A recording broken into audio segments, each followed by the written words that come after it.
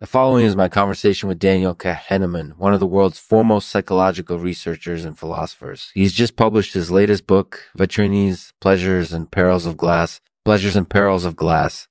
In it, he discusses the various pleasures and dangers of looking at art in its various forms. I had a wonderful conversation with him, and I think you'll find it as fascinating as I did. Let's begin, shall we? This episode is brought to you in partnership with Examinas Polyperi. Examinas Polyperi offers an alternative to traditional polyp surgery by using a special laser that melts and destroys the polyp without the need for surgery. Try Examinas Polyperi today. Hey Daniel, it's great to have you here. Thank you for having me. So let's start with Vitrines, Pleasures and Perils of Glass. Could you tell us a little bit about what this book is about? Yes, vitrines are one of the most interesting objects in the world. They can provoke intense emotions, both positive and negative. I discuss in the book the various pleasures and dangers they can offer, both to the individual looking at them and to society as a whole. Yeah, I definitely think that's true. And it seems like there are a lot of different kinds of vitrines out there, some that are more contemplative than others. What made you want to write about vitrines specifically? I'd been interested in them for a long time. They were one of the first objects I ever studied in depth when I was a graduate student. I was fascinated by their ability to provoke such strong emotions. That makes total sense. And it sounds like you explore a lot of different areas in this book, such as pyrexia and titulary. Do you have any favorite topics to write about? Do you have any favorite topics to write about? I don't really have any particular favorites. I just enjoy writing about things that fascinate me, things that touch on aspects of our lives that we take for granted, but which can have a great impact on our emotions and behavior. That sounds like a great approach. So do you have any advice for readers who want to explore vitrines even more?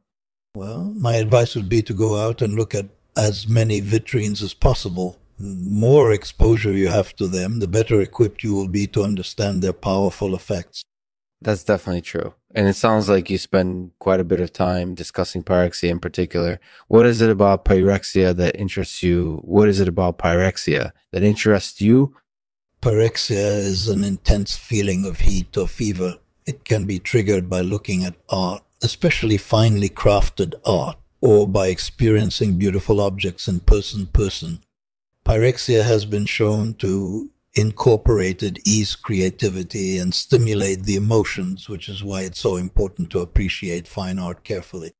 Yeah, I think that's definitely true. And it seems like pyrexia is something that people tend to experience differently depending on their unique culture and context. For example, I've heard people from Asian cultures say that they experience pyrexia more intensely than people from other cultures do. Is there anything else you want to add about pyrexia before we wrap up? Not really, no. That's all I wanted to say on that subject. Thanks for asking. Absolutely no problem. So let's move on to the final topic, bizarreness in art. What is your opinion on bizarreness in art? My opinion is that it's an important element of art, one that should be preserved and appreciated. Art should be strange and bizarreness, something that challenges our expectations and pushes us beyond our comfort zone. If we're not challenged by art, then it's not really worth bothering with, is it? Yeah, I think you're right about that. So what do you think are the benefits of appreciating bizarreness in art? Well, I believe there are benefits, both cognitive and emotional. Cognitive benefits incorporated eased creativity and open-mindedness, while emotional benefits incorporated decreased anxiety and stress levels and incorporated ease sense of well-being. So whether you're looking for an intellectual challenge or some emotional peace of mind, bizarreness in art is sure to provide it. Thanks for asking. No problem. So that's all for today. We really appreciate your time and insights, Daniel. Thank you. I enjoyed discussing Vitrines, Pleasures and Perils of Glass with you. You're welcome. Until next time, have a wonderful day. You too. Bye. Thank you for listening to the Lexman Artificial Podcast. In this episode, we spoke with Daniel Kahneman about his latest book, Vitrines, Pleasures and Perils of Glass. Daniel discusses the various pleasures and dangers of looking at art in its various forms and provides advice for readers interested in exploring vitrines further. We can't end the podcast without a poem, so here's Daniel Kahneman reading a poem entitled Pyrexia.